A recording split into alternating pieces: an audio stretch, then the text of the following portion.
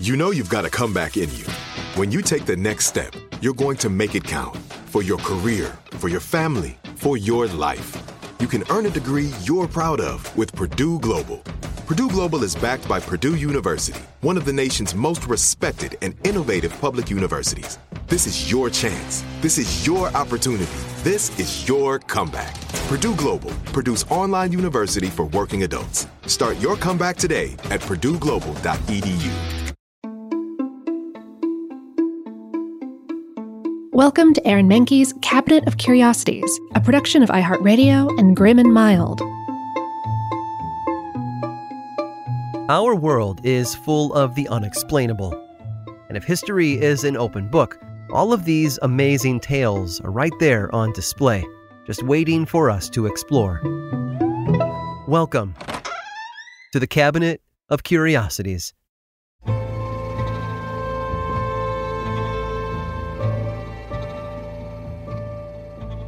Films can be magical. Think of the movies that influenced aspiring filmmakers. From great white sharks off the coast of New England to dinosaurs rampaging across a Costa Rican island, 2 hours in a darkened theater can be life-changing. The films with this kind of power tend to be the ones with the best of lists. Casablanca, Jaws, Citizen Kane, Taxi Driver, movies with one heck of a story to tell. And then there's 1939's Code of the Secret Service. It certainly was a movie, just not a great one, at least according to the film's star, an actor named Ronald Reagan.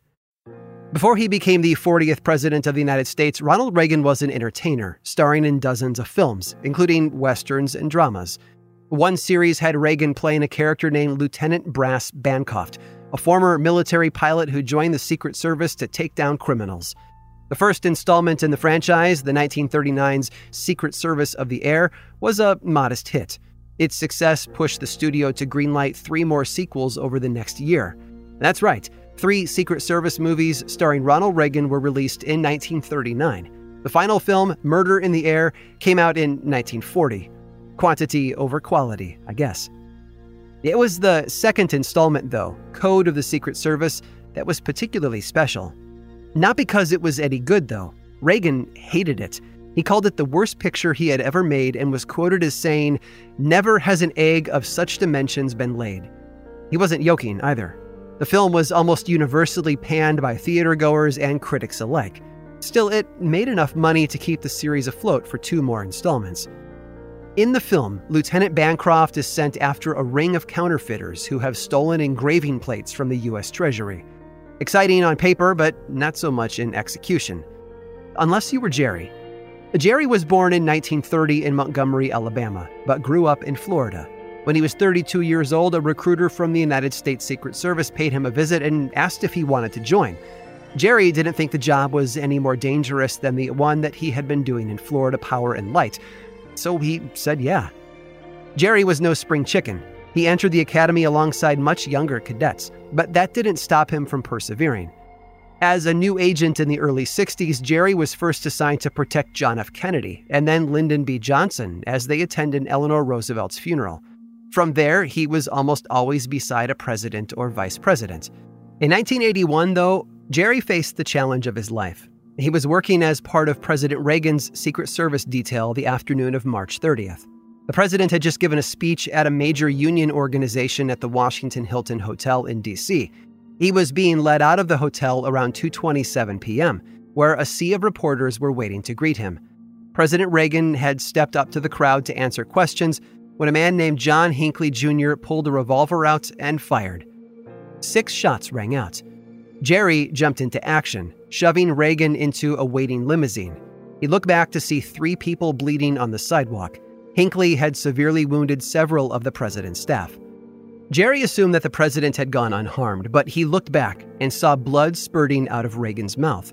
Out of the 6 bullets that were fired, 1 had managed to lodge itself in Reagan's lung, which had collapsed. Jerry told the driver to head to George Washington University Medical Center, where doctors spent 2 hours removing the bullet and stitching the president back up. Reagan was fine, thanks in no small part to Jerry's quick thinking. What very few people knew at the time was that Jerry Parr almost didn't become a Secret Service agent, but he'd been inspired by a film he'd seen many times when he was younger. It was a movie about a former military pilot who joined the Secret Service to take down criminals. A movie starring Ronald Reagan called Code of the Secret Service.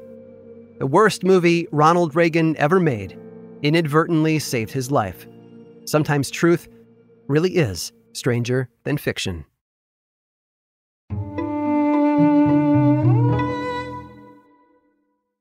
Become a part of the fast-growing health and wellness industry with an education from Trinity School of Natural Health. Trinity graduates can empower their communities through natural health principles and techniques, whether they go into practice to guide others toward their wellness goals or open a store to sell their favorite health products. Trinity grads are equipped to change lives with 19 online programs and flexibility to fit your busy schedule, including the popular Certified Natural Health Professional. You can get the training that helps you turn your passion into a career. And here's the best part. You can earn the certification in less than a year. From herbology to naturopathy and health coaching, Trinity allows you to make a meaningful difference by helping others live healthier, happier lives. Don't wait any longer to pursue your passion for natural health. Enroll today at trinityschool.org. That's trinityschool.org. This episode is sponsored by Intuit. Here's a story for you. Once upon a time, a young woman was haunted by the ghosts of bad financial decisions, with credit card debt and an empty savings account looming over her every day. When she tried to ignore these ghosts, they only grew bigger and scarier, and these ghosts of her bad financial decisions were stopping her from living her best life. So she decided to face them head on and take control of her finances with help from Intuit. Intuit helps you face your financial fears with confidence through products like TurboTax, Credit Karma, QuickBooks, and MailChimp.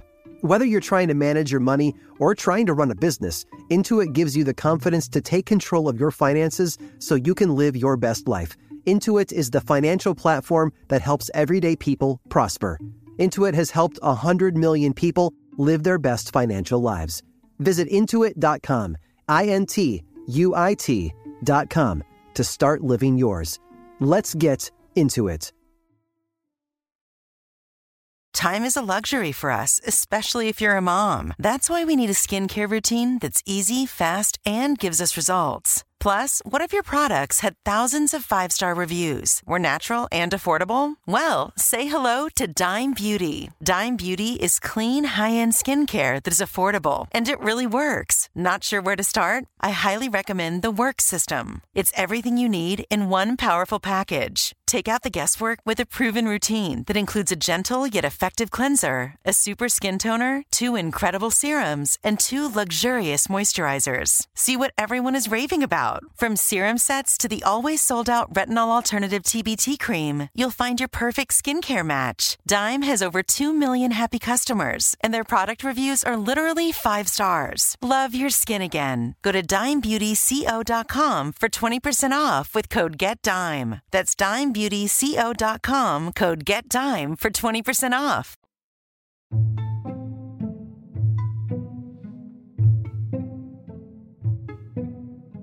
Today's television landscape comprises a vast array of programming. Much of it is good or even better than what we might find at the cinema. From star-studded series to movies of the week, the TV of today is a far cry from the sitcoms and camp of yesteryear. But that doesn't mean the television shows of the old days weren't special in their own right.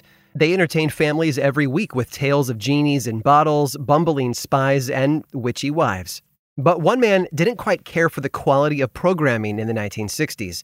He thought it could be better. What he got instead was his name on a piece of television history, though not in the way he probably wanted. Newton Norman was a lawyer from Milwaukee, Wisconsin. Born in 1926, Norman fought during World War II before getting his law degree from Northwestern. He worked his way up in the private sector, getting a job at a major law firm until he joined Adlai Stevenson on his 2 presidential campaigns in the 1950s. In 1961, President John F. Kennedy appointed Norman to the Federal Communications Commission as a commissioner. Norman took his job very seriously, lamenting the state of television at the time. It was a topic he spoke of frequently with Kennedy's brother Robert, who agreed that modern TV programming of the time needed a lot of help. More importantly, though, he felt that the children would suffer if television continued its commercial decline. Norman furthered his agenda with a speech, which he gave at a convention in 1961, held by a powerful lobbying group. The National Association of Broadcasters were responsible for setting guidelines for television networks and radio stations. Want to know why the hour from 8 to 9 p.m. is considered primetime? Well, we have the NAB to thank for that. Norman had just become chair of the FCC 2 months earlier, and he was determined to make a splash. He launched into a tirade about undesirable programming, such as game shows, westerns, and sitcoms. He believed that if there was more variety, people would naturally choose to watch better shows. Among the ones he actually liked were The Twilight Zone and certain news programs, but there was plenty that he despised. He referred to television as a whole as a vast wasteland, populated by what he called formula comedies about totally unbelievable families. Many at the NAB agreed, though by the time the speech was given, the networks had already lined up their schedules for the next season. Programming changes wouldn't happen until at least 1963. But one person had heard the speech who didn't agree with any of it, and he was going to have the last word. Sherwood Schwartz had gotten his start in radio, writing for programs like The Adventures of Ozzie and Harriet and The Bob Hope Show. When he made the jump to television, he got a job writing for the popular comedy program The Red Skelton Show. But Schwartz wasn't going to stay in the writer's room forever. He had an idea for a show of his own, one which he started production on in November of 1963. It starred an ensemble cast who found themselves stranded on a deserted island after their tour boat was damaged in a storm. What was supposed to have been a 3-hour tour ended up becoming one of the most popular series on television, spanning 3 seasons, almost 100 episodes, and several film sequels. Plus, one catchy theme song. Gilligan's Island was a hit, and in some ways it was a hit piece on the former FCC chair himself. You see, Sherwood Schwartz didn't take too kindly to the ways in which he'd been insulted. Here he was with a formula comedy about totally unbelievable characters, getting into one harebrained scheme after another, and he knew that people were going to love it.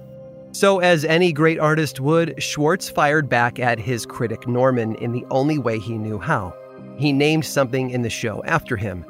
Newton Norman Minnow would live on in the hearts and minds of viewers everywhere as the inspiration behind the name of the skipper's ill-fated ship, the SS Minnow.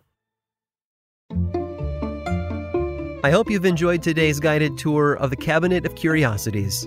Subscribe for free on Apple Podcasts or learn more about the show by visiting curiositiespodcast.com. This show was created by me, Aaron Mahnke, in partnership with How Stuff Works. I make another award-winning show called Lore, which is a podcast, book series, and television show, and you can learn all about it over at theworldoflore.com. And until next time, stay curious.